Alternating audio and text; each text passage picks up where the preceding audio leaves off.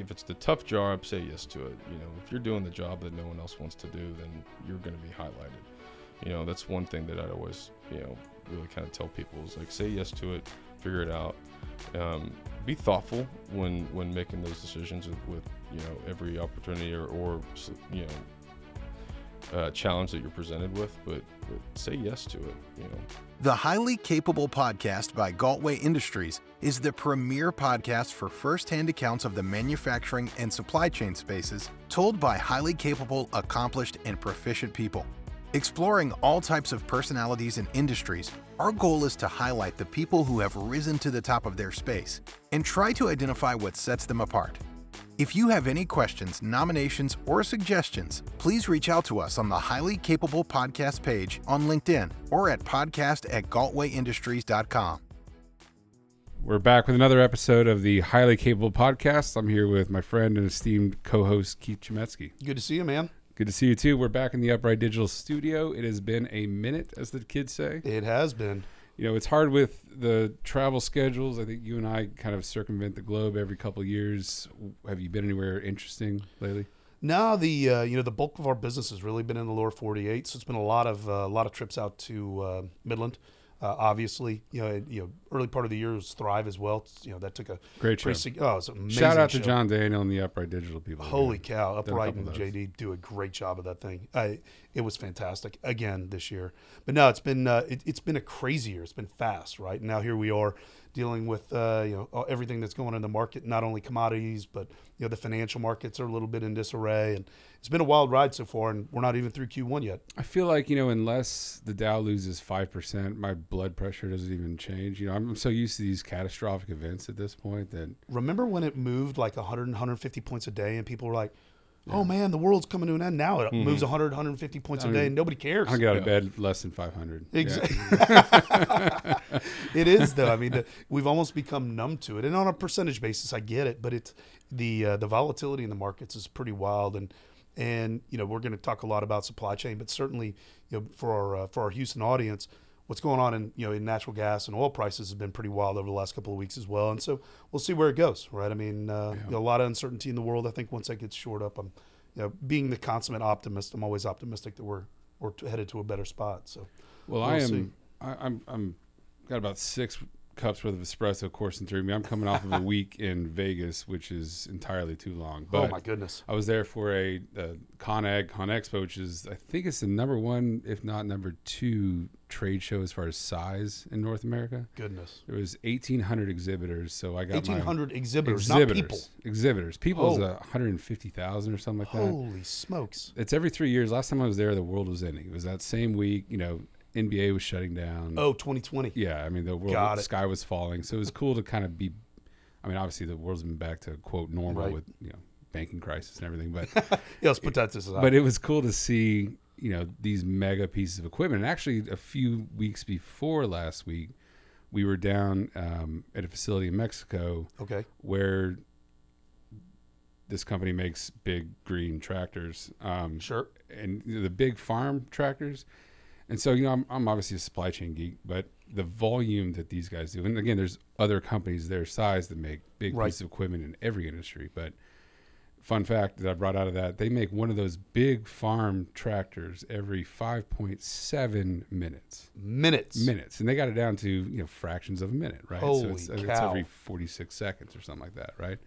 And so the whole time, I'm hearing this is, you've got 1,200 actual individual part numbers on this thing, and if every one of those you're not dual sourced, and so again, I geek out when that kind of stuff happens. The complexity of it, right. But that was fascinating. So it's been a fun beginning of this year. Right. So. Yeah, no, and I'm excited for where it's going to go. Again, we're in a really kind of awkward spot with the Fed raising rates and banking crisis with what have you. But we're early on in the year yet, right? I mean, we're still in the first, second, third inning of the year. I'm still pretty. Just the broader economy feels like we've got a pretty resilient economy here, at least in the U.S. And hopefully, we just don't take a lot of people with us, down, and we bounce up in the back half of this year is pretty strong. So I'm excited about where it's going to go. I'm bullish on this continent. It's my favorite one. Of so course. I think we'll be okay. Right. So our guest today, I've known him for a number of years. We've kind of been bouncing out into each other over the, in the industry. I think you know him a little better, but I don't know. I think he's got a good story. Thank you for coming and letting us twist your arm to do this. This is Andrew Little. Thank you, guys. Appreciate it. I'm happy to be here. Welcome aboard. This isn't bad, right? No, not bad at all. Yeah. Have you done a podcast? This is before? my first one, actually. Right. Maiden voyage. Several interviews and, other things like that. Always, kind of on paper, though, but never in the studio. I think Very nice studio. I generally promise you, that it'll be painless. It could be a little painful, and we'll come back and edit those parts out if we have to. Well, if not, I see some tequila bottles over here. Right. That eases a lot of pain. Right. Yeah, Andrew's like Oilfield royalty, right? I mean, multi-generational in the business, so I feel like I'm in the presence. More, I don't know Feel about a glow royalty. coming off of him. Yeah, I don't know about royalty. Maybe like a knight or like a duke or something. There you Definitely not prince or anything like that. I'm a jester, so Yeah, you outrate exactly. me. I'm over here juggling. That's awesome. Well, so, the way that we do this is, this is obviously the Highly Capable podcast. And again, I've known you for a little bit to know that you're definitely one of the highly capable people. People want to know how you got to this chair. You can start wherever is interesting. We want to hear your personal story, where you're at now. Let's hear some juicy stories, of vendors gone bad or whatever you come up with. Oh gosh, lots of those. But how did you get here? Were you born? Where'd you go to school? Yeah, so I grew up in initially a small town in South Texas called from Pleasanton, Texas. Actually, it's about an hour 20 minutes south of San Antonio. And my mother was a flight attendant for American Airlines, based out of Dallas. And my dad was in the wool service industry. So he had a company called Dawson Production Services that he ran, and their office was there down in Pleasanton. And I don't know if any of you guys know Pleasanton, but it's kind of a town that lives and dies by the oil field. And when the oil field's dead, it's supported by peanut farmers and cattle ranchers. Right. And so we were down there. Dad was in the wool service business and kind of running all around different places like Tilden and down to Alice and different yards here and there. And I kind of, got my early start there. My playground was a well service rig. Right. And so had a lot of fun doing that. And then the company grew up a little bit, got bigger and bigger. And as kind of the well service business was expanding, they needed to get into a little bit bigger offices and kind of highlight themselves a little bit more. So we moved to San Antonio, moved the corporate headquarters of Dawson to San Antonio. So that's when we moved to San Antonio and spent middle school through high school in San Antonio. So we were a Texas Tech family, but dad was Texas Tech, mom was Texas Tech. And so you weren't really sure where you were going. Yeah, I knew where I was Maybe going. UT. I visited. Pointed right to Burnt Orange. I visited two other schools that I just had for no show. interest in doing it, and weither to Three bids in a buy TCU, kind of thing. went to SMU, and just no, I don't have any interest in this, and did not have the grades really for UT either. Join the club. Yeah, growing up Texas Tech fan, it's like you have no interest in going to A&M, right? I think it's a great school, but my heart was set for Lubbock. So we had family in West Texas. My grandmother was from a little small town called Hamlin outside of Abilene. Okay. And my mother grew up in Midland, so West Texas comes easy to us. Nice. Yeah, so went out there and had a really good time. Studied How were the finance. grades there? I'm sure they were a lot better. Actually, better than you thought. Yeah, better than you'd think. Not a 4-point, but close up Right. there. I initially thought I wanted to do engineering when I Really? started out. Okay. Yeah. And I took a chemistry class my freshman year and said, no, this ain't going to work. It's so funny. So I was just listening to Brian's episode in the vehicle this morning, and that I remembered. So that's what he did. He was trying to find out what he wanted to do in life, and he's like, I want to get a lot of bang for my buck with my degree, and so he went and tried chemistry. And that was when I realized I wasn't going to be an engineer. Was organic chemistry. That would knock me down too. So That's funny. you're in good company here. Yeah, it was interesting because at the time my dad was he had actually studied petroleum engineering at Texas Tech, and I was like, I don't know if I wanted to petroleum or whatnot, and I took that chemistry class. And I was like, man, Dad, this is tough stuff. And he said, I really only used my petroleum engineering degree for about 5 years. The rest of it was understanding cash flow in a business and Right. how to value a company and how to properly manage cash flow in a business. And so he said, you got to take a look at finance degree. Perfect. And so that's what I did. And by the way, you don't need any more chemistry. So boom, check that Yeah, box. don't need any more One less chemistry. Yeah, absolutely. No chemistry. It's just accounting and financial theory. Really. Nice. So, studied that, but I had a great time in West Texas. Made a ton of friends that are all in the oil field. Right. Half of them were studying for land management degrees, and probably all of them are way wealthier than they were when they left college now. A lot of connections over there. They kind of all entered that land market in the boom in 2007-6 Right. time period, where And a nice there little was run just right there. Yep. a Capital. lot of money. Eagle Ford was blowing up. Right. And so there was just a ton of money being exchanged all over for Yep. swapping out, and guys made a lot of money, and I missed that boat. So you're like, man, I got to keep on working somehow. I got to put figure this out. finance to work. Yeah. So after tech, I tried Wall Street, and I went to an investment bank. So you weren't destined for the oil field coming right out. You Not didn't yet. Say, you know what? Down in, you were talking about Pleasanton and Tilden. I mean, all places that that you grew up in. Yeah. But it wasn't until they kind of went dead for a while, and then Eagle Ford exploded. Yeah. So then it's back on the map. You're out in West Texas, back on the map. So it wasn't.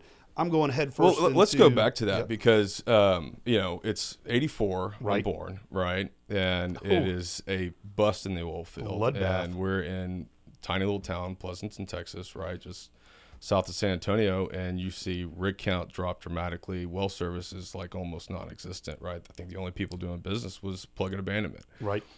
So I had kind of seen the ups and downs of the business, right? 1 week you're eating steak, and a month later you're eating bologna. Right. So, Exactly. I kind of watched, Dad grow these companies and really kind of work his tail off, and of course, mother's being a flight attendant, flying all over the world. Mainly it was U.S. Right. back and forth, Chicago, Dallas, and all that. But I saw how much they'd worked, and I said, man, I kind of want something more stable, something that I don't have to be traveling all the time for. And so Wall Street. And so I was stable? like, oh well, I All of a sudden, was like, with today's I context, was like, right? I can do investment banking, right? So coming out of college, I had two opportunities. One was with MG Bank here, Yep. and they had just opened a satellite office in San Antonio. But I came here, interviewed with them here in Houston, and they're like, hey, we've got, everyone wants to live here in Houston. No, we can't get anyone to go to San Antonio. I'm like, oh, yeah, I would do that. So Perfect. got an offer right away. And the other one was an investment banking analyst position with Jefferies. It actually wasn't even full time when I started out. It was an internship. Interesting. Yeah. So did a summer internship for there. I was a very, very average analyst. Very, very average. Those guys are sharp. Right. Some of the smartest, numbers, financial engineering kind of guys in the business, right? And so worked there for the summer, and they were like, hey, we really like your work ethic. Why don't you stick around and, come on full time with us? Well, maybe an average analyst, highly capable. Yeah. So saw something in you, let's go. Highly capable, you work hard, but, in reality, when you're an analyst for these investment banks, all you're doing is you're just making sure these pitch books don't say anything stupid, in them, right? They don't have commas in the wrong place, Right. something's not misspelled, and that the numbers add up, right? And usually you got multiple levels of people checking it. So it's just like how many hours you can put into it. Right. And mind you, this is 2007, right? So what happens in 2008? Yep. Yeah, the One of those financial world financial collapses. crises. Yeah, exactly. Again, you were looking for something stable. I was looking for something stable. Like I think, oh man, you can do banking forever, right? Yeah. And then, at the time, it was the oil service group of Jefferies, and so I'm looking at we're looking at pitches and comparing companies, for other companies to buy, or we're looking at kind of company comparables for others that you're pitching. Whether it be a debt offering or something like that. And so I kept looking at, NOV and Halliburton's and Schlumberger's, and Right. these guys are just booking massive orders left and right, and they've got backlog being built up. Right. And I was like, well, here's a stable area I can get into. I like backlog. Back into the oil field. Yeah. So, it kind of, financial collapse happens, and a lot of the first year analysts get let go. Right. And I was unfortunately one of them. And it was kind of, all right, do I go back to San Antonio? I can go get work doing land, or do I want to stick around this in Houston and try to find something here? And my wife, girlfriend at the time, we had, started dating when we were sophomores and have been together ever since.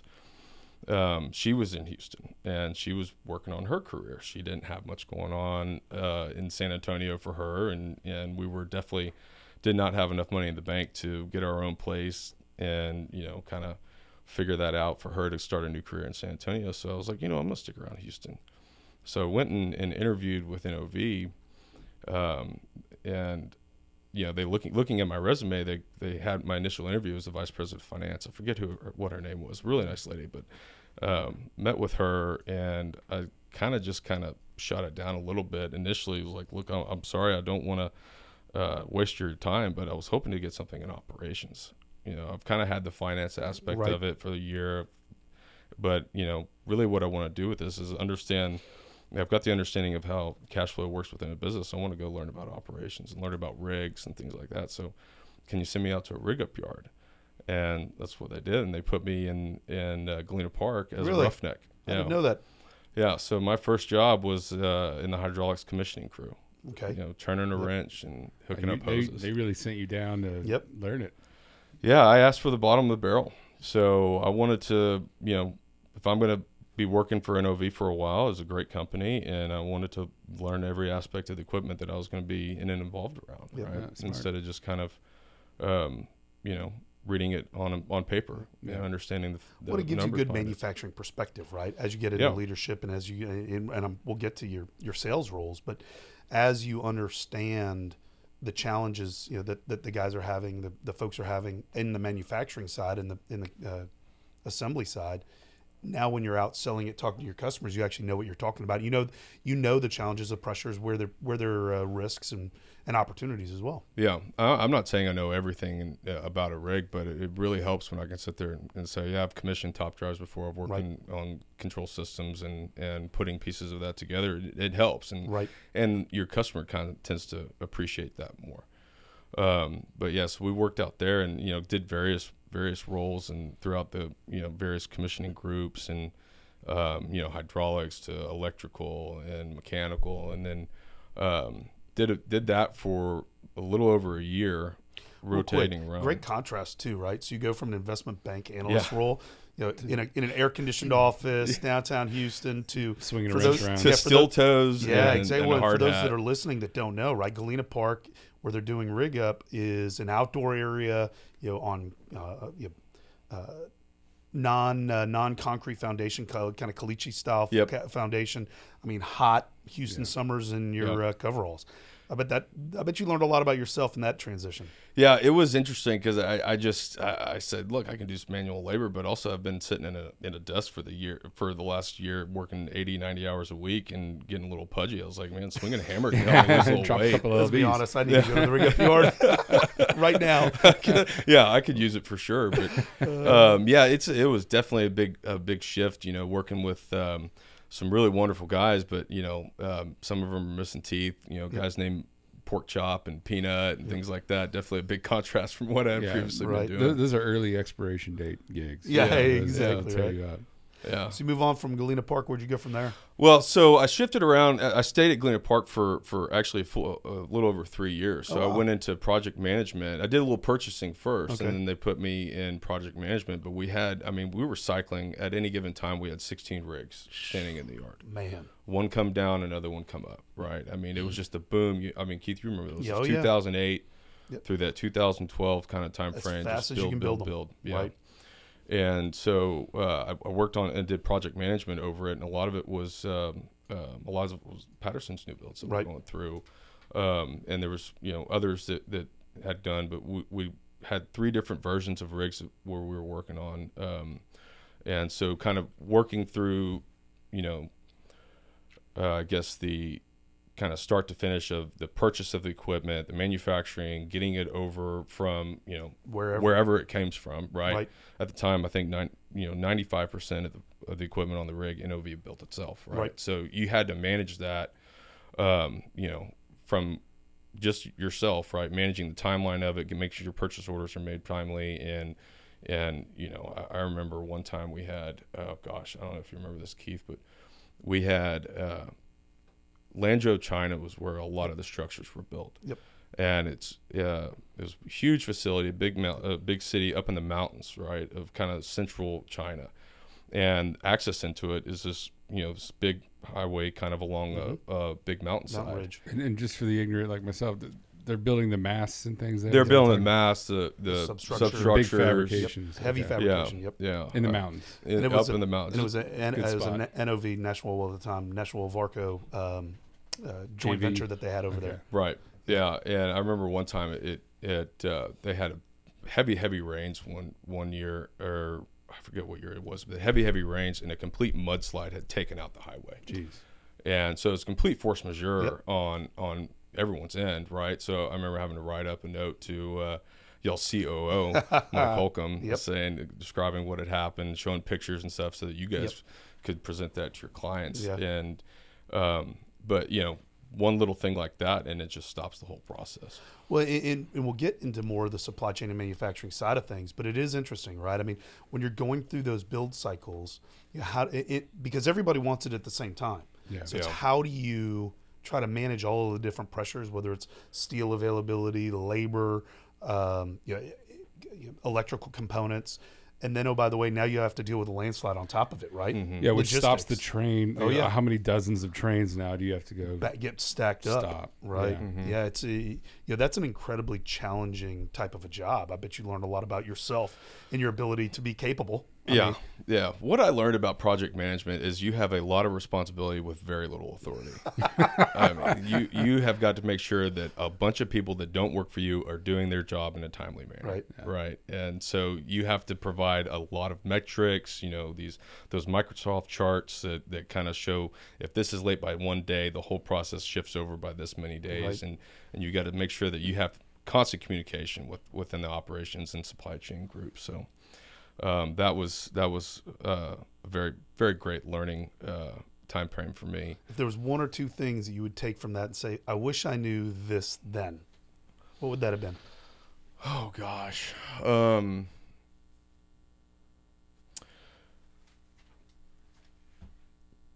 Stumped him. That That was a mudslide of a question. Oh, yeah.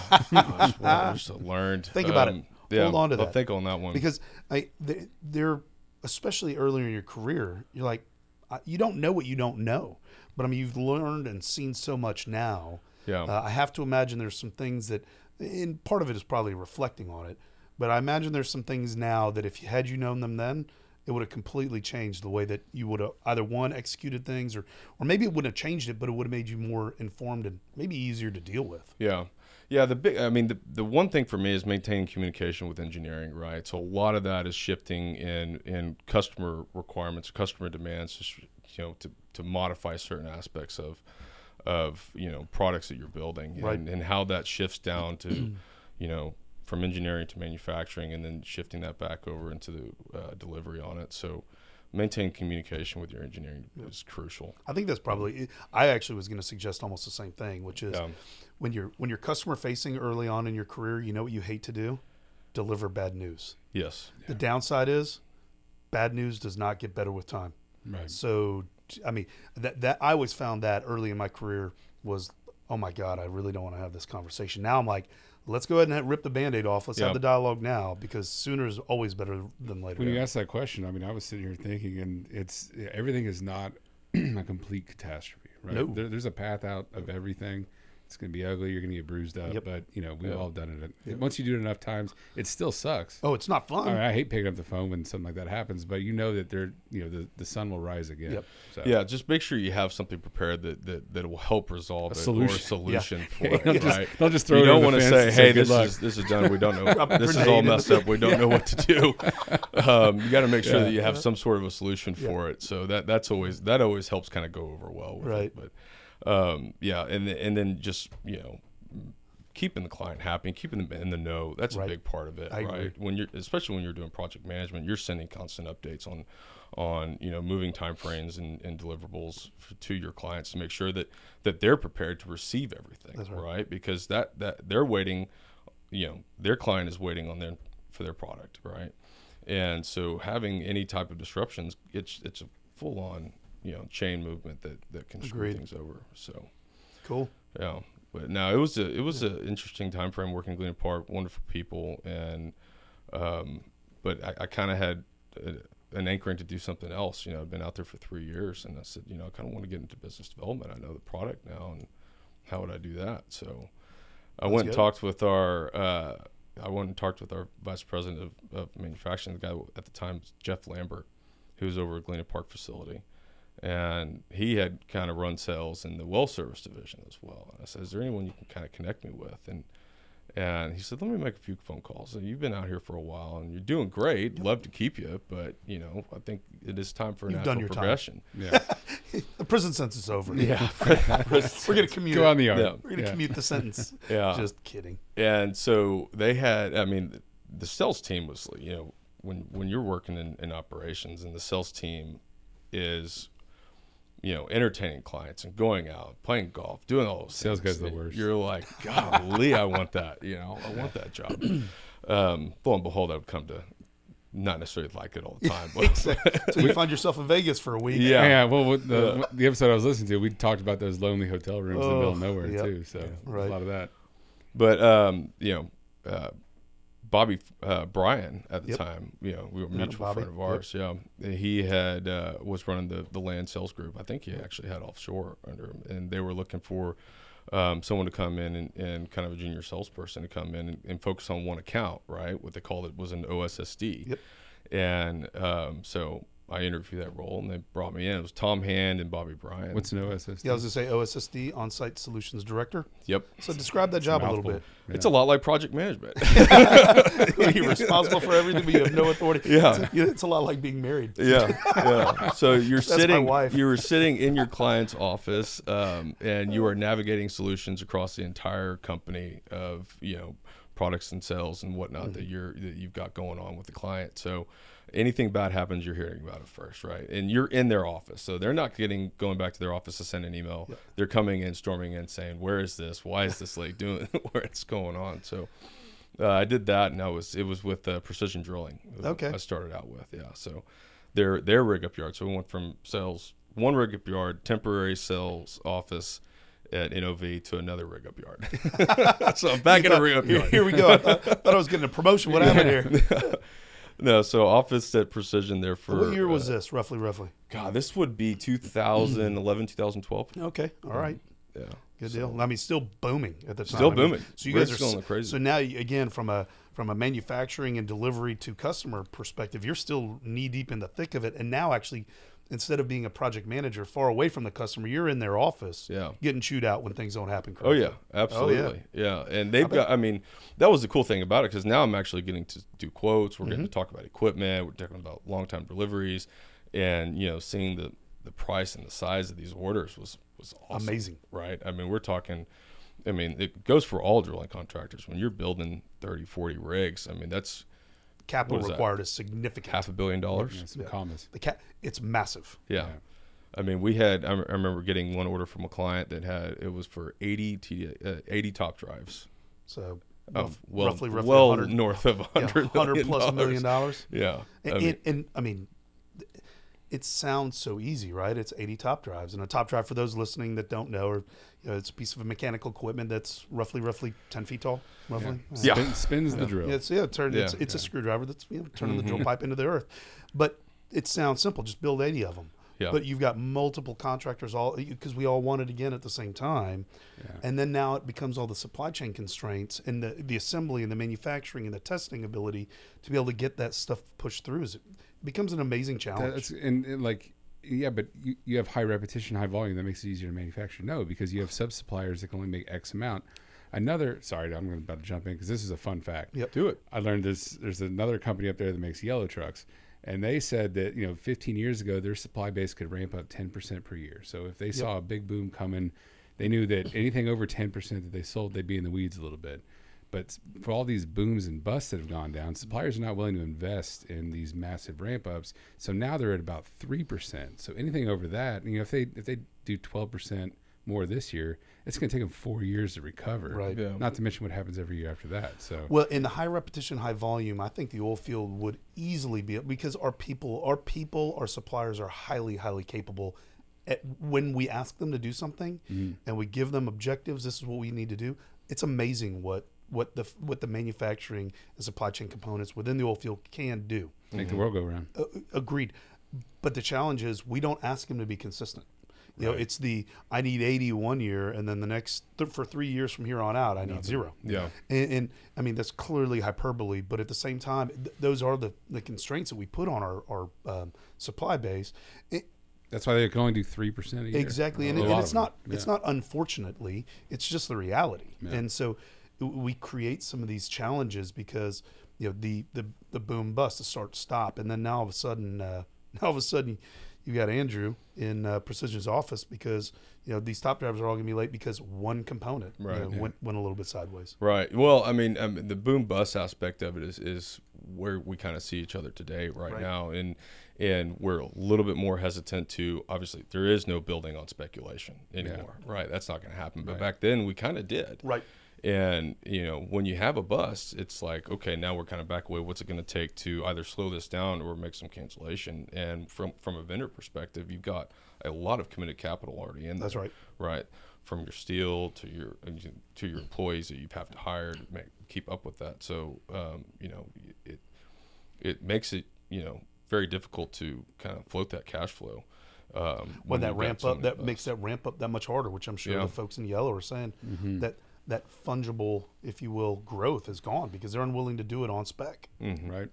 You lose people too. Yeah. And it's hard on people, right? I mean, nobody loves to hire and then fire, overnight. And unfortunately, these boom busts drive us into it. So I think not everybody likes baloney. I mean, that was one of the hardest parts in my early career when I got put into sales management. So I only did the OSSD role for about a year. Oh, okay. And I guess I kind of shown that I was highly capable, right? There you go. So I was put into a management role over the regional sales group.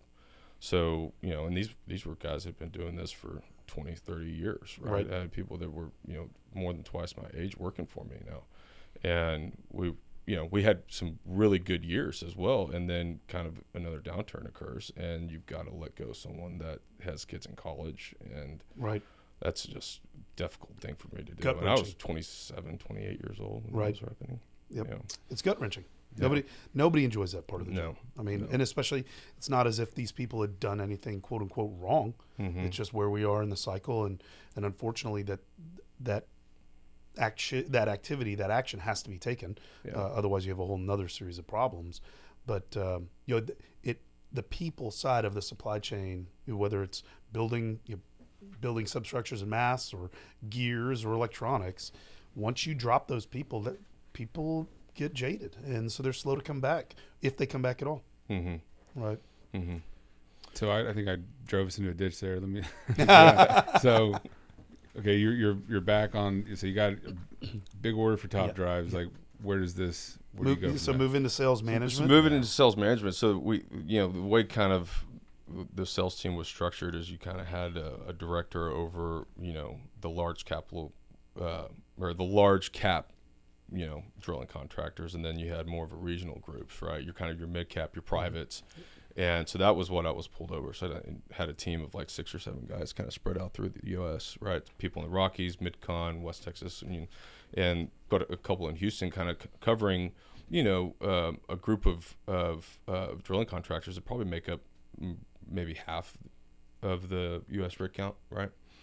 And so we're still in build cycles, right? And selling capital equipment and upgrades to rigs and so forth. And,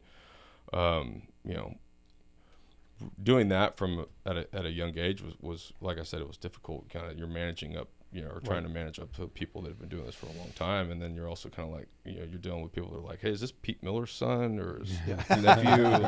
Who is Pete Miller being the CEO at the time? Pete Miller being the CEO. So, did that for a little bit. Real quick, if we can take a quick ditch detour. So, I mean, kind of a meteoric rise, right? I mean, going from working in the yard to a customer's location to now you're managing a pretty significant team within the organization. How did you have to evolve professionally to be able to do that successfully? What were the couple of things that I had to grow up? I had to get professional, right? I had to understand that. How'd you do that? I'm asking for a friend. Right here. Well, I had to listen a lot more to your client. I had to sit there and not try to speak out and blurt out what a solution or try to be more adaptable, and listen to when the adults are talking in the room, right? And so the biggest thing that was, is listening to my peers, listening to my bosses, trying to learn from them. The best thing you ever could do is get a mentor, right? You have to make sure that you're learning from people, and when you're young, you kind of fire off, right? You say things that you shouldn't. Or you don't have the best management skills. So getting a mentor was key for me.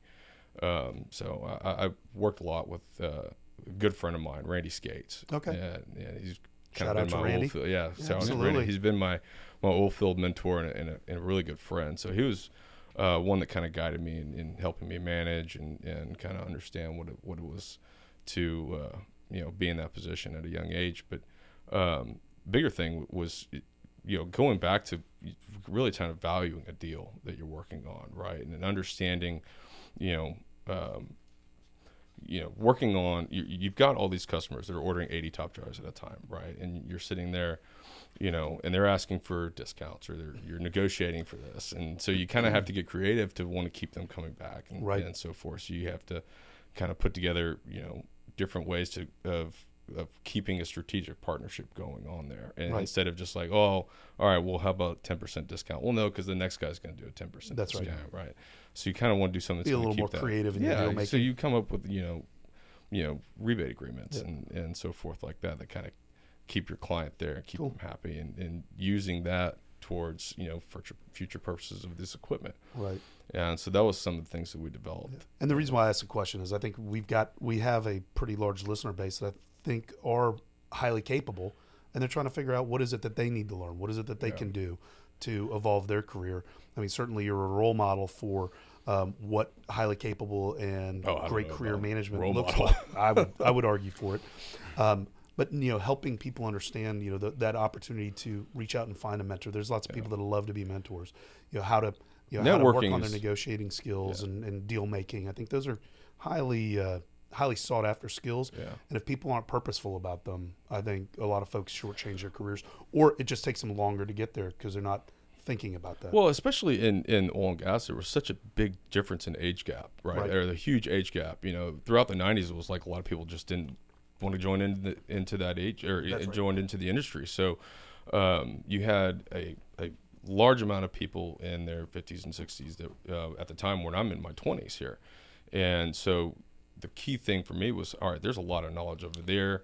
There's a big age gap here. I've got to connect with these guys. I've got to network with these guys. And they're happy to do it more often than not. They absolutely are. They're more than happy to share their story and help you out. Yeah. So you're running. So getting us out of the. Oh, go ahead. No, I just wanted to stamp that mentor point again. Like, what I found, what made me grow up was when you finally make that click of, oh, I don't know a lot of things, right? And when I'm jumping into these conversations thinking that I know something really cool, you look foolish more often than not. But the mentor's there. It also is an external soundboard, right? Hey, these are my kind of career challenges or whatever. Because when you're first starting out, your network is internal, right? These are all people you work with, and they're not going to give you the same perspective as somebody outside. So actually, we'll get to PISA and EWTC at some point. But they helped a lot there. The next acronym. So you're running the regional sales group, and then I was running the regional sales group, and then they shifted and moved me over to director of the global accounts, which was the large caps group. Right. And that's where Keith and I got to first meet, right? So shifting over that, so you've got kind of your large cap groups that are international now. So now there's international traveling and played. Never had travel at international, but spent a lot of time prior to that in the Doubletree Hilton in Midland, and the La Quinta Inn and Oklahoma the Buffalo Nickel, right? Upgraded, there's why are there always gnats in the lobby of that place? I mean, they've got a severe fly problem. Shifting over to director, that was my next role. And I think at this time, so I didn't have a big shift, or it wasn't a lot of time in the manager role, then shifting over to director role, which is just that's how NOV had it. They had managers reporting to directors reporting to VPs, and on up, and the director role was just kind of the next step for me to move. And that was what was great about that group is, you know, there was so much going on, people constantly moving to another division or moving international, taking an international role. So there was always a role to move into. So it was kind of just like perfect timing, you know. Sure. And someone shifts out and they're like, hey, well, who's the next best option? Well, Andrew's been doing pretty good over here. Let's elevate him, right? Yep. And so it was just kind of a natural progression there. Well, what's interesting about that, right, is I don't think it was Andrew's been doing pretty good. What happened almost certainly was Andrew has shown the ability to mentally expand, to manage this role, do it at a high level. Let's continue to put him into a point where it's a little bit more uncomfortable. It's a little more unknown. Yeah. But, you know, given the intellectual horsepower, the, you know, emotional intelligence, there's a high likelihood that Andrew's going to be successful here. And almost certainly that was the thought process I went through. Mm-hmm. Because understanding the business, check. You know, being a good leader, check. Engaging customers, check. Mm-hmm. Is how do we continue to expand that influence so that you can influence others? Yeah, and a lot of it was trying to, you know, helping, you know, particularly with your downturns, is like, all right, how do we drive strategic initiative here with our guys? I mean, because at that time it was just like, hey, orders are coming in, and we're just negotiating, right, for these. It wasn't trying to go hunt and kill, right. You know. So that was with these dips, you know, you have to figure out creative ways to go out and you know, and find the orders and how long were you in that role? I think it was 3 years. Okay. So in total in the sales team, it was 7 or 8 years. Okay. Yeah. Cool. Yeah. So sales, operations, get a general preference, or you like a nice healthy mix? I definitely liked the one aspect of the operations. I liked coming home every night. Right? I'm sure. And my wife did. I was gonna say, at this juncture, kids are in the picture, right? No, not yet. Okay, not yet. Kids came in the picture towards the end of my stint at NOV. Okay. Yeah. My son was born 2015, Got and it. you know, I left in 2018. All right. Yeah. So, but I loved the travel aspect of the sales, but you know, being gone, my wife, you know, is what, God bless her and the kids. They have, you know, nothing but love for coming from me because they know how often Dad is on the road. Right. They know how often I'm working late, right, or have a dinner or an outing with a client or what be it. But you know, my wife, it was something that she had to adjust to. Again, Dad worked in the oilfield. Mother was a flight attendant. Yeah. Right. Yeah.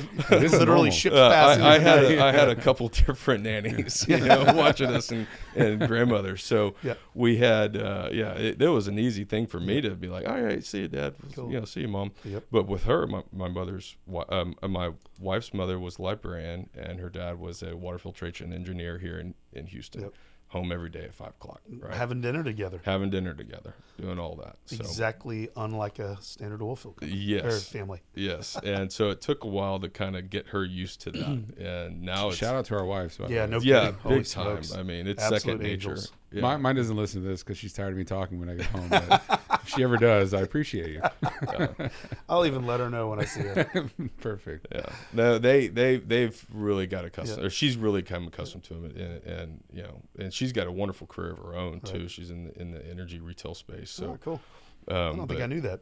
Yeah, she's nice. selling energy and power to, you know, retail.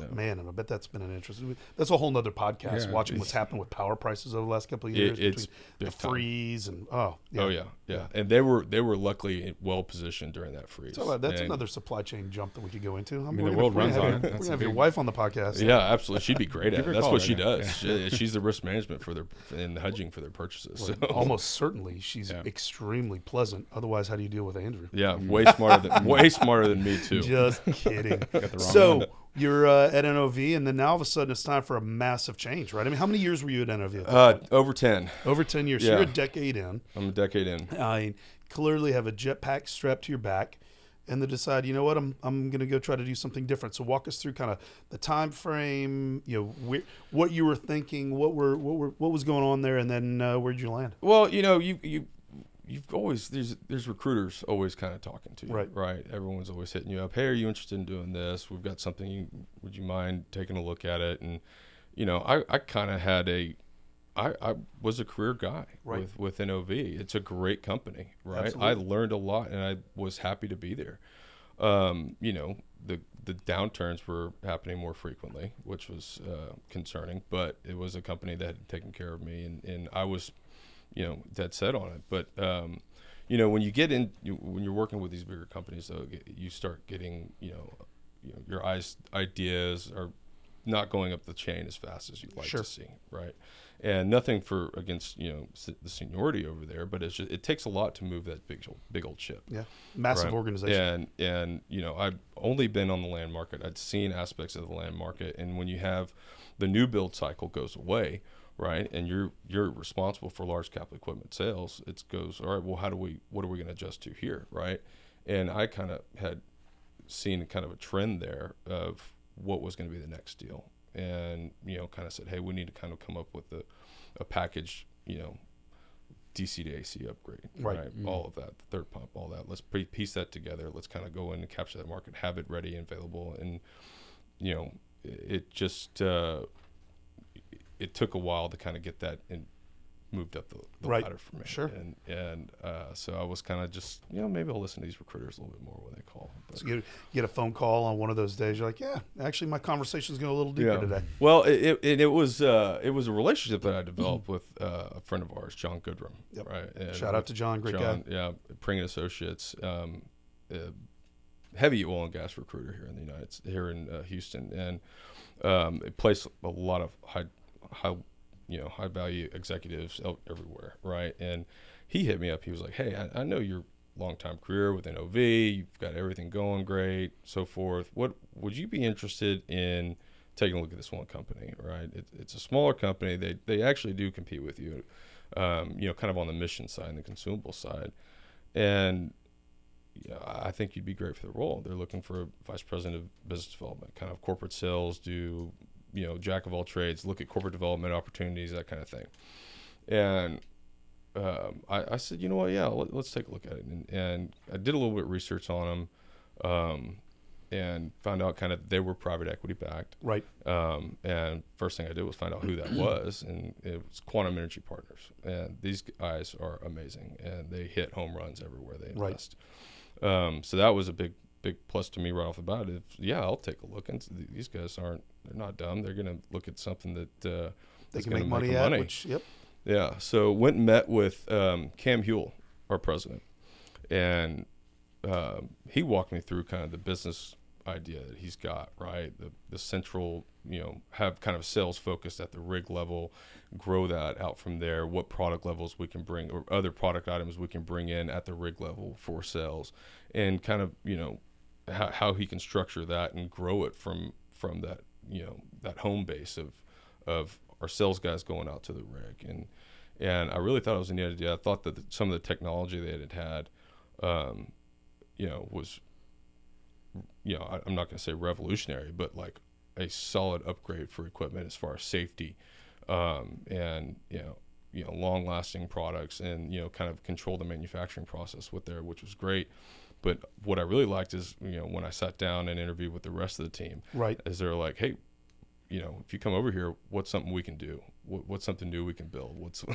Do you have any ideas? They were looking for ideas. Yeah, they were looking for ideas. And I sat there and I go, right, really? It's not just going to come in and try to grow sales. It's like, no, we want to build other stuff. We want to do cool things. Yeah, exactly. We want to build right? stuff. Yeah, which is exciting. I mean that is the beauty of smaller organizations, is their ability to be nimble and react to things. I mean, now it creates other supply chain and manufacturing challenges. Yeah. But how do you to be able to do bottoms up style BD and new product development as well? Fantastic opportunity, I'm sure. Yeah, it was. I mean, and it took a while to decide for me to make the move, because I really. There's a massive change. You go from a publicly traded huge organization. I mean, it had to be 50 some odd thousand people at National Oil at the time. I think the peak was 60, 65. Yeah. Yeah. And then to go to premium at the time had like 100. Maybe. So was that the biggest challenge? Was like the stability uncertainty, or what was the? I mean, definitely. You're leaving kind of your home base, and it's like, hey, we're gonna go to this kind of this smaller group that is, obviously they've got a very, very supportive investment team behind them, right. But this thing, you think anything outside of a big oil and gas company is going to go belly up, right? Because you always have the advantage of them. You can go you can muscle outside, muscle away smaller vendors. But But, one thing I thought was I'm cocky. I've done pretty well so far. I can go in and grow this thing. Right. I can go in and help. I can grow and think of new ideas and explosive growth is what they're looking for, right? Absolutely. I mean, they're looking to try to grow significantly, way more than that 10% number that you quoted earlier. And if you've got new ideas, you've got the right relationships, you've got people on your team that you can lean on and support and can support it, that opportunity for growth is significant. Yeah, we have a wonderfully smart engineer by the name of Doug Jenke. And the guy can just piece things together really quickly, come up conceptually anything. And, wow. And he is very sharp. And our VP of operations and manufacturing is another guy, Tim, that is very well done at his job and is awesome. Excellent at supply chain. He'd probably be a better one to interview than I do, but he is. We got a lot of tape. Yeah, he really knows how to work vendors and get his fab shops going but what it was you go from this big group where you've got 30 engineers you're talking to for one or two product lines to one engineer, one draftsman, two sales guys at the corporate level. Right? We got regional sales guys and a president and one inside sales guy. And I was like, this is going to be interesting. I was like, what I learned quickly after that was you are heavily responsible for getting things done. You are accountable and responsible. You are let's accountable. Go. You're responsible. I mean, let's go. I think it was like day 2, and Cam was like, "So have you sold anything yet?" Well, I didn't. I just learned where the restroom and the coffee machine were. For God's sakes. Yeah. So initially great. getting in there, it was like, all right, I'm not going to dilly daddle. I'm not going to try to learn everything just yet. I'm going to go get in front of my clients. Yeah, exactly. So that was a big part of it, but initially it's hitting the ground running. But yeah, when you're leaving kind of, a company you've been with for 10 years and you go into a smaller, they weren't a startup. They were a good established organization. But you also had a trajectory, right? Yeah, I did. You weren't stagnant. Yeah. So you're missing. You're walking away from something. Yeah. Besides stability. And another aspect, there were several opportunities that had come and gone, at my previous company that I thought were going to go through international roles. Right. But again, those, it wasn't being passed over. It was like, hey, be ready to move to Australia in 3 months. Okay. If I get ready to move to Australia in 3 months, in a month and a half, we're not doing it anymore. Right. I was like, okay. All right. And that happened 3 times. Right? Yeah. So, I mean, it was Australia, Singapore, and I forget one other place. But I think there's an element of that, right? And highly capable people, what I've come to realize is they're willing to bet on themselves.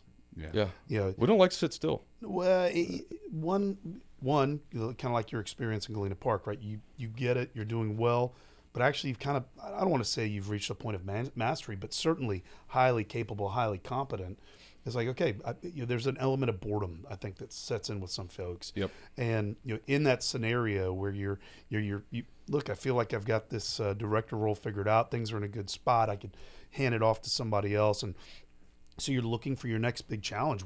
If it hits you at the right time, then I think a lot of folks find themselves in that situation. It's like, okay, this is a great opportunity. Let's take advantage of it. Yeah. By the way, bet on yourself. Yeah. Which is kind of what you did, right? Mm-hmm. Yeah, we it was a big gamble, and talked a lot about with my wife Catherine, and going over that. And I said, look, I'm at this time I'm 33. I said, if I don't do this now, then I'm going to be here for the rest of my career. Then when, right? Yeah.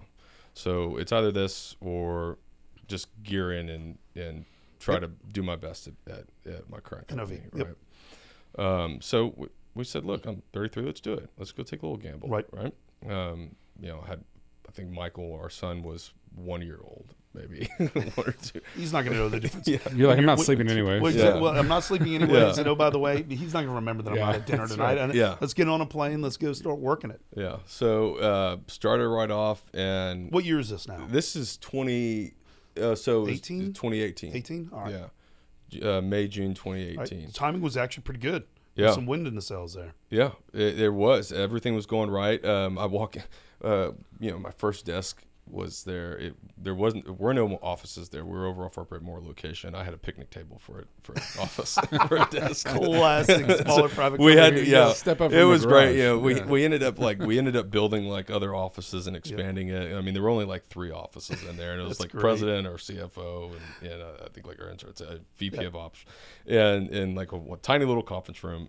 But no, it was a great building. We had a lot of fun in there, and then we ended up building out and putting in trailer offices on the side. Yeah. So, but it was I always laugh thinking back when. Yeah, my first office was a picnic table at NOV. Well, that's because you're supposed to be out selling things. Apparently, exactly. No, and it's get on the road, get out and Right. do it, go introduce yourself.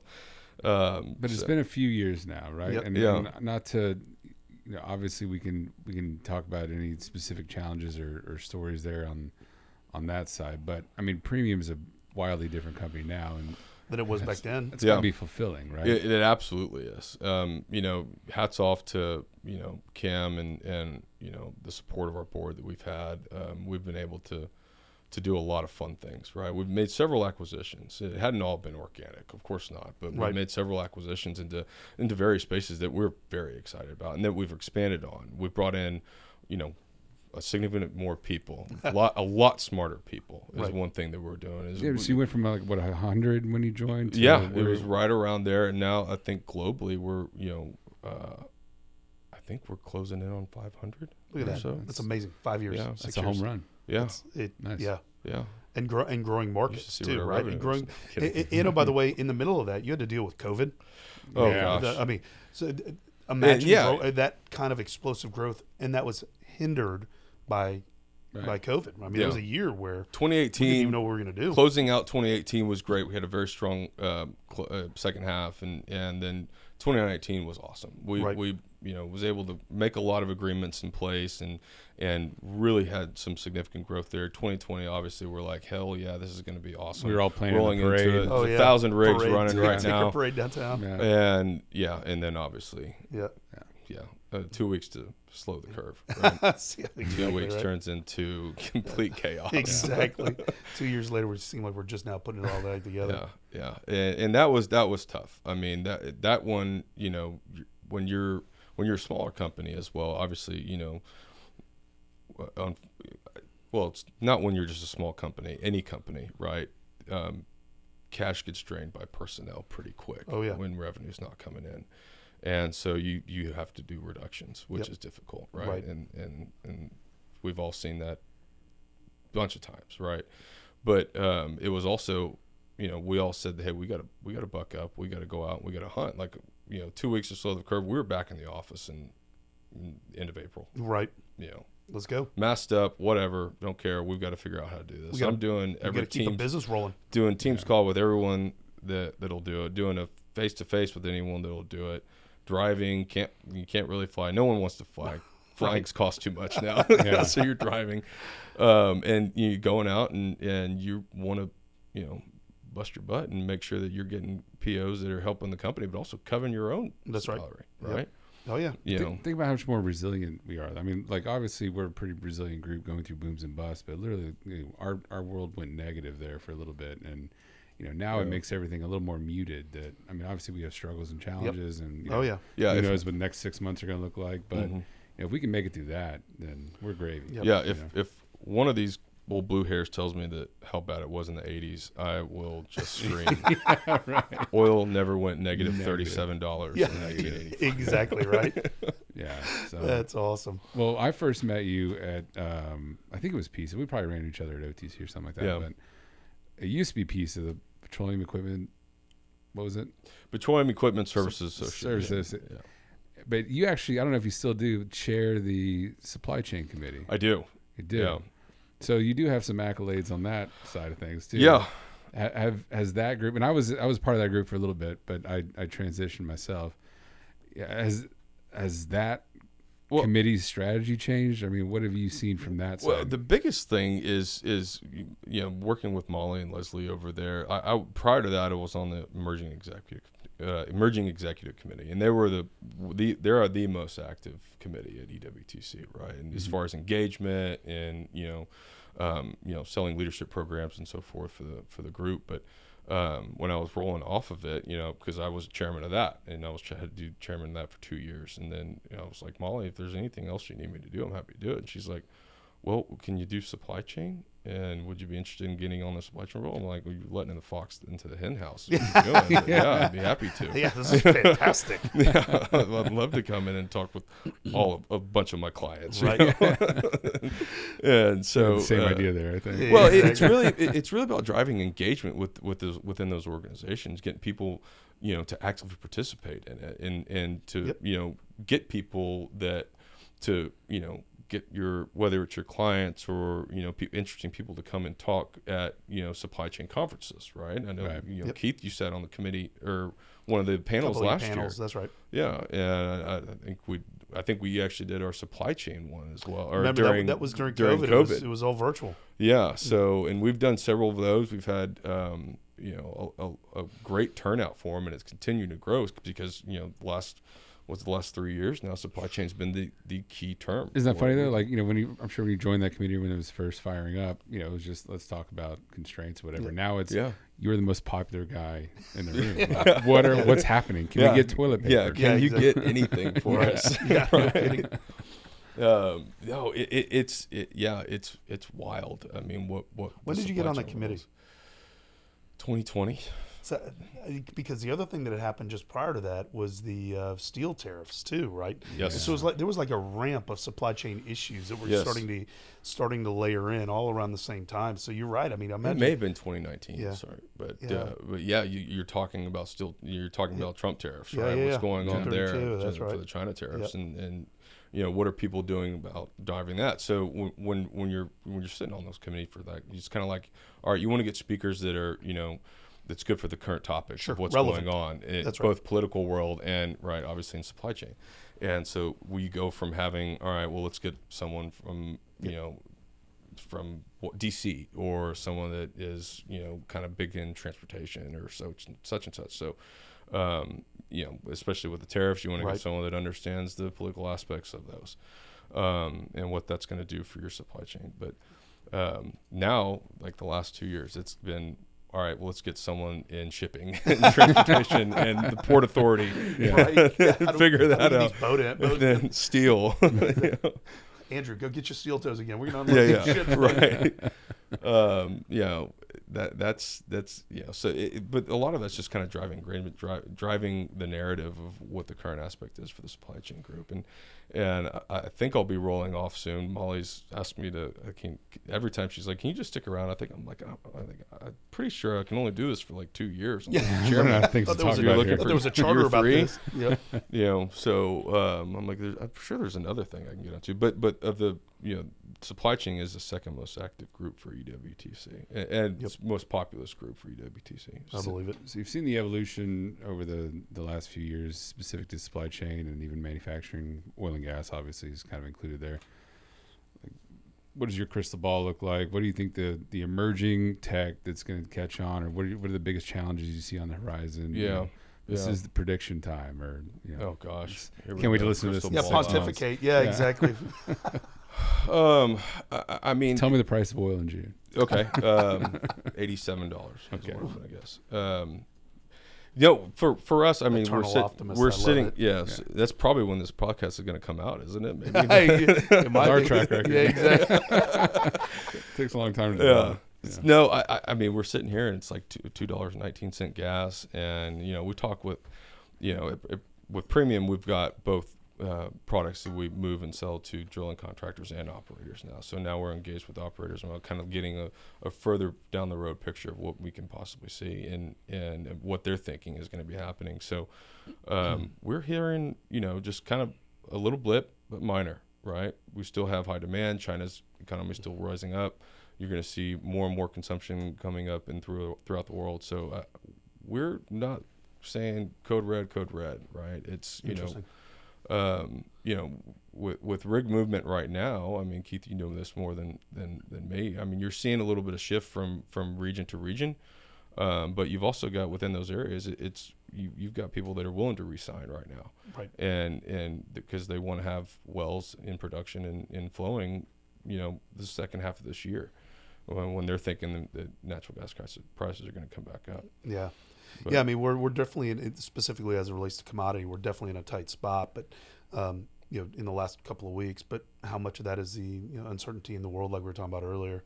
But I think on the more macro scale, I think my belief is that the world only gets more complex, not less. It is. The supply chains that we have, are resilient. Clearly, I mean, we saw what happened during COVID. We ran out of toilet paper. Now everybody's got too much, right? And I believe that you're going to see more of that nearshoring that we've talked about in the past. There's clearly a regionalization everywhere. A series, and a series of people that are trying to undo their complete dependence on China and other countries. Yeah. I think you're going to see a lot of supply chain shifts over the next, call it 12, 24, 36 months. But one thing I'm convinced of is the highly capable people in business decision-making roles, supply chain roles, logistics roles are going to play a bigger, not a less important role in oil and gas and other supply chains Everywhere. for that fact. We are such a consumer-driven society, not only in North America, but I look at what's happening in China, for example. We're going to just need more of it. It's almost like the energy equation. The world needs more. So we're going to, as we need more oil and gas for, the products that make people's lives better, we're also going to need more steel, more rubber products, more. And so how do we do it? Do it responsibly, do it safely. But and also like look for technological Technology. advancements that you can add to, right? I mean, that's a big aspect because I think, with the operators wanting go faster. I mean, I remember it wasn't that long ago that we were drilling wells in 30 days, now it's 6. Right. Right. I mean, you've got your pumps have been upgraded, top drives have been upgraded to drill all this, and you're pushing the equipment to the limit. So amazing. What else are you going to do? Well, I think big data is going to be a part of it. More drilling softwares that they're going to be coming up. More remote monitoring is going to be there. So I think whatever you can throw, at the deal is going to be, definitely going to be more agreeable and more cost effective. It's going to be a wild ride for the next couple of years. I think it's going to be, interesting to see what the world can come together with and what it looks like. So I say I get bored unless the sky's falling. So I'm excited about that. So in our closing couple of minutes, I think, a couple things I'd like to know, or, especially from a leadership, supply chain perspective, kind of what are 1 or 2 major nuggets you'd love to leave with your listeners? And then if there's any kind of closing plug that you've got, and then we'll wrap it on up. I would, definitely kind of as one of the traits that I like to always kind of tell people is like, say yes to a challenge. Always be willing to say, if it's the tough job, say yes to it. If you're doing the job that no one else wants to do, then you're going to be highlighted.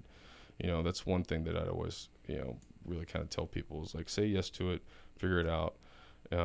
Be thoughtful when making those decisions with every opportunity or challenge that you're presented with, but say yes to it. Don't be worried about. I love that piece of advice. Mistake, No, change is scary. No good story ever started with "I ordered a salad." Yeah. Yeah. No, it's it's one thing that kind of as talk about my rise within certain companies, and I just always said yes. Hey, you want to do this? Yes. Hey, do you want to move here? Yes. So it's one thing that I always tell guys that are younger and coming into the industry now. It's bring it home and That's say cool. yes to it. But coming back to the supply chain aspect of it, we're gonna have an interesting year ahead of us. So I would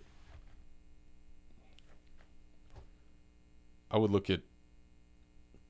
Oh man, I'm kind of drawing a blank here now. I'm sorry. That's all right. We've been talking for a while. Yeah. Sorry. No, well, to your point, I think it is going to be an interesting year. People that aren't looking at their supply chains from a manufacturing, even raw material perspective, and looking at them thoughtfully, purposefully, I think they're going to be in a tight spot. Well, and it's okay. Here's what I was going to look at. So when you're doing this, and you've got a cash flow, to manage, you've got your production to manage, and don't overextend yourself. That's what everyone's kind of looking at right now. Is you've got vendors that you've got vendors that you have to pay, right? That's right. And your vendors or your customers may be paying you slow. So managing your production is going to be interesting. How we do that when we've got kind of a little bit of unease ahead of us right Right. now. So that's one thing that you've got to be cautious of. Certainly got to be smart. Got to be prudent. Yeah. Yeah, cool. Any the last thing you want to plug before we call it a wrap? No, man, that's Cool. That's it. Not I too bad. appreciate the time. This guy is active in everything. It's amazing. You can never not see the guy. He's everywhere.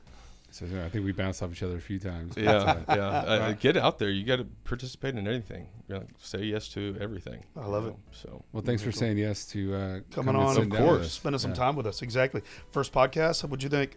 I'm 2 out of nervous, 10. man. Sorry. Oh, You know, this has been man, fun. It's fantastic. Yeah. And Cool not only cucumber. that, to Frank's point, had you not said yes, I mean, you would have missed out on the opportunity. That's right. Your second podcast would be even better. Yeah. And we'd Yeah, just look- be sitting here looking at each other. for an hour. Exactly. So, thank So, you. cool. Hey, man, I appreciate you covering Thank out you, some Ed. time, Bet. buddy. Thanks, guys. Cool.